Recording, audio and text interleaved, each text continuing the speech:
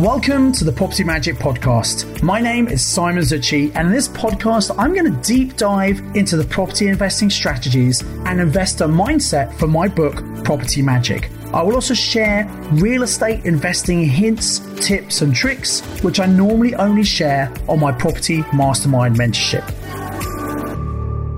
Hello, and welcome to episode number 79 of the Property Magic Podcast. In this week's episode, I'm going to talk all about how to keep your property fully let. I'm going to share about single lets and also talk about houses of multiple occupation, HMOs. Now, this is really important because when you have empty property, i.e. what we call a void period, you are literally losing money because that property, you're covering all of the expenses. Now, in his book, Rich Dad, Poor Dad, Robert Kiyosaki explains that an asset is something that puts money into your pocket and a liability is something that takes money out of your pocket. And the whole point about property investing is you buy something that's an asset that goes up in value over the long term and puts money into your pocket every month in the meantime. If you have an empty property, that is then a liability because you've got to pay the mortgage, the insurance, the standing charges for utilities, council tax, etc. So it's really important to focus and get that property full as quickly as you possibly can. In fact, that's more important than going and buying more property. Get your current properties fully let.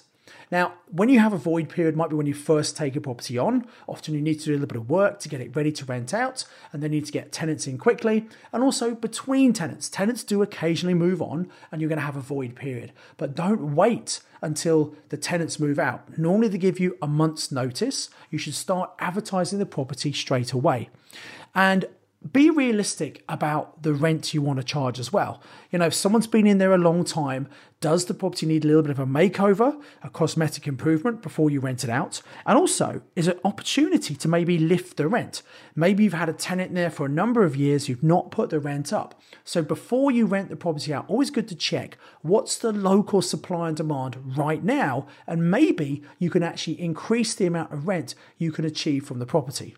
Now, because the property might need a little bit of work before it's ready to rent out again, what I recommend is when you first get the property and get it renovated, always take pictures then and get the property dressed so it looks like a proper home rather than an empty property. And those are the pictures you can always use when re-advertising. Now, if it needs some work doing and someone comes around, they're going to say, hang on, it's not like the picture. Say, well, it will look like the pictures. We just need to do a little bit of work because the tenants just moved out. So that's what I always suggest you do. Check how much you were charging in rent because the rent might have gone up. And so you can raise the rent. But also the opposite is true. Interestingly, at the moment, I'm actually living in a very large 3-bedroom apartment. It's got a great balcony, but it doesn't have a garden. And my wife really wants to get some pets. So we're looking to either buy or rent somewhere that's got a garden. Actually, I'm quite happy to do a purchase lease option if possible. So we're looking around for those. And we went to see a lovely property, great location, really nice sized property. But unfortunately, it's very, very dated inside. And, you know, great if you're a grandmother, that might appeal to your style, but it really needs a modernization. And the landlady has had this property empty for 4 months. She's charging £2,500, which if it was in good condition, would be absolutely fine. But in its current condition, it's just not worth that. And the letting agent has spoken to her, said, look, you know, the style is maybe a bit dated. You either need to spend some money doing it up or you need to reduce the rent. And the landlady is adamant because she's achieved that amount of rent in the past, she thinks she can get it again. Now, actually, there is a bit of a shortage of accommodation in the area. So if you have a good property, it will rent quickly. But this one is not renting because she's just being a bit blinded thinking that it's a great property. So make sure you don't make that mistake. Keep your property up to date. Keep on top of all the maintenance. And after all, it's your investment that you need to look after. And also you want to keep your tenants happy. It's a bit hard to decorate when tenants are in the property. So that's something you could do as they move out. Whether it's a single let property or even if it's an HMO, you can actually decorate one room at a time as tenants move on.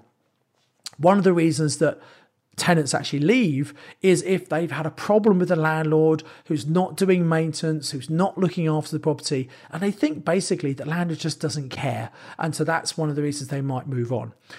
People generally don't like moving. It's a real hassle to move. But if people are not happy where they are, they will vote with their feet and they will move on. Now, in an HMO, a house of multiple occupation, obviously the nature of the tenants is they're quite transient. They can move on. They might come and stay there for 6 months and then they might move on later on. So you've got to accept that's the case. And with an HMO, you need to keep on top of it to make sure you're always renting the rooms out.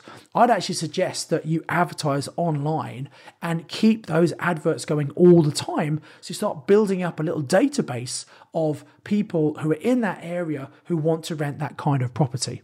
Now, when a tenant gives you notice that they're going to move on, I would first of all speak to the current tenants. It's a really good idea if you have an HMO to set up a little WhatsApp group that you can communicate with the tenants. They can all communicate with you and other people. And let's say John gives notice. As soon as you give you notice, you go into the group and say, hey, look, you probably know John's given notice, going to move out the property. Before I advertise it to find a new tenant, I wonder if you have any friends who might be interested in moving in. And I'd often offer them an incentive such as, hey, if you recommend someone who actually moves in, I've got a £50 Amazon voucher for you. And look, if you think about it, people would much rather have their friends that they know come and live in their house than a stranger that they don't know. So it could work really well for everyone. So ask your current tenants if they know people. The other thing I'd do, the tenant who is about to move out, I'd speak to them and say, look, I'm really happy to be giving you all your full deposit back, but I'd really appreciate it if you can keep your room as clean, as tidy as possible, if you don't mind us showing people around.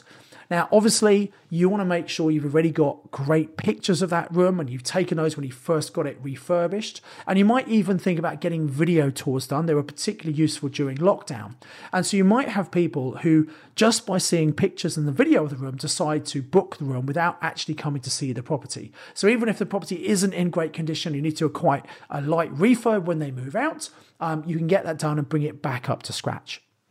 When you're advertising for tenants, some of the websites you might use are such as spareroom.co.uk, and you can do free adverts. You can advertise for free on Gumtree as well, but I highly recommend you use paid adverts. Do not be cheap, because if it's a free advert, it will just keep on going down the listing and you have to keep on relisting, which you can do, but have a paid advert in premium position. More people are going to see that advert. If you've got some great pictures there, if you've got a really good description, so you've got to sell the property. Don't just keep it a boring description. If you've got a high speed, ultra broadband internet, say that. If there's a close supermarket, mention that. If it's good transport links, talk about it so people can see how it's going to be really convenient to be living in this property.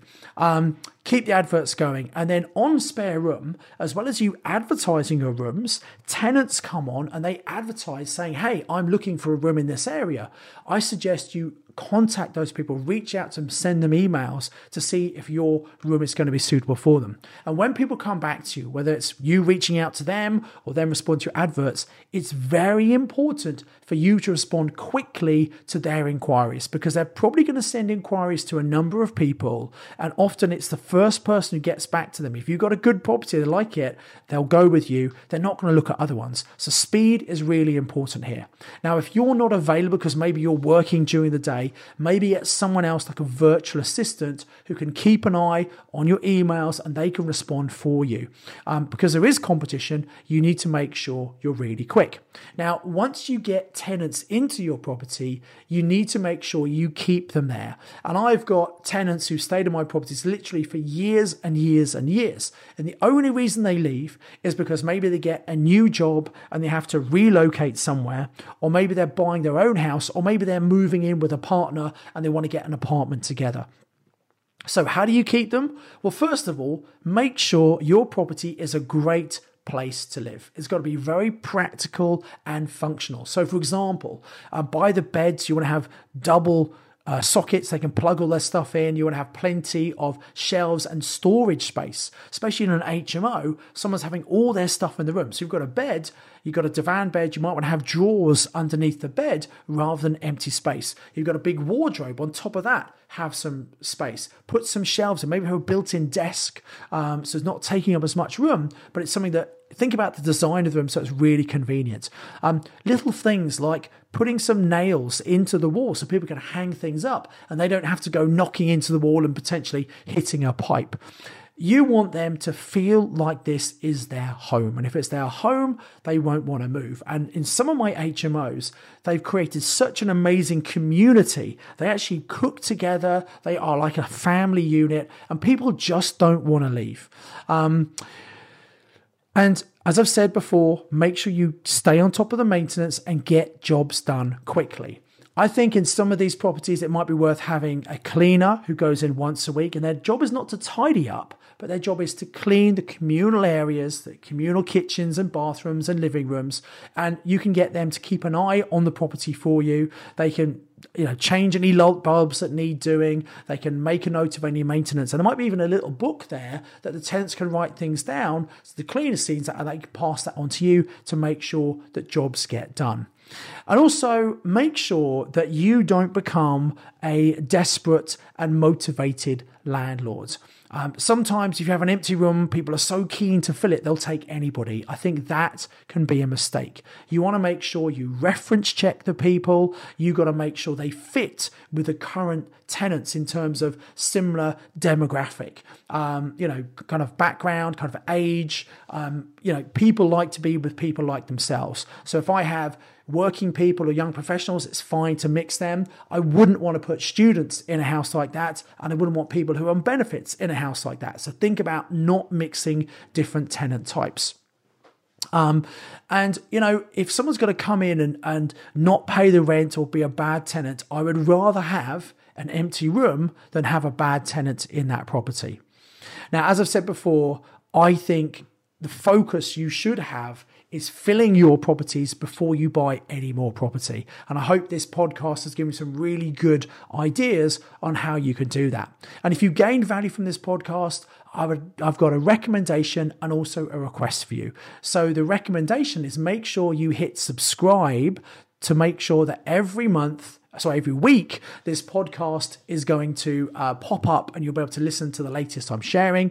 And my request is please leave a 5-star review and leave a comment on why you found this podcast useful so other people can benefit by seeing this podcast and listening to it as well. Until next time, remember to always invest with knowledge, invest with skill. Thanks for listening to the Property Magic podcast. To get this week's show notes, please visit www.propertymagicbook.co.uk/podcast. You can contact me via LinkedIn, you can follow me on social media, and I highly recommend you subscribe to my YouTube channel to watch loads of valuable property training for free. All of the details are available in the show notes. Until next time, invest with knowledge, invest with skill.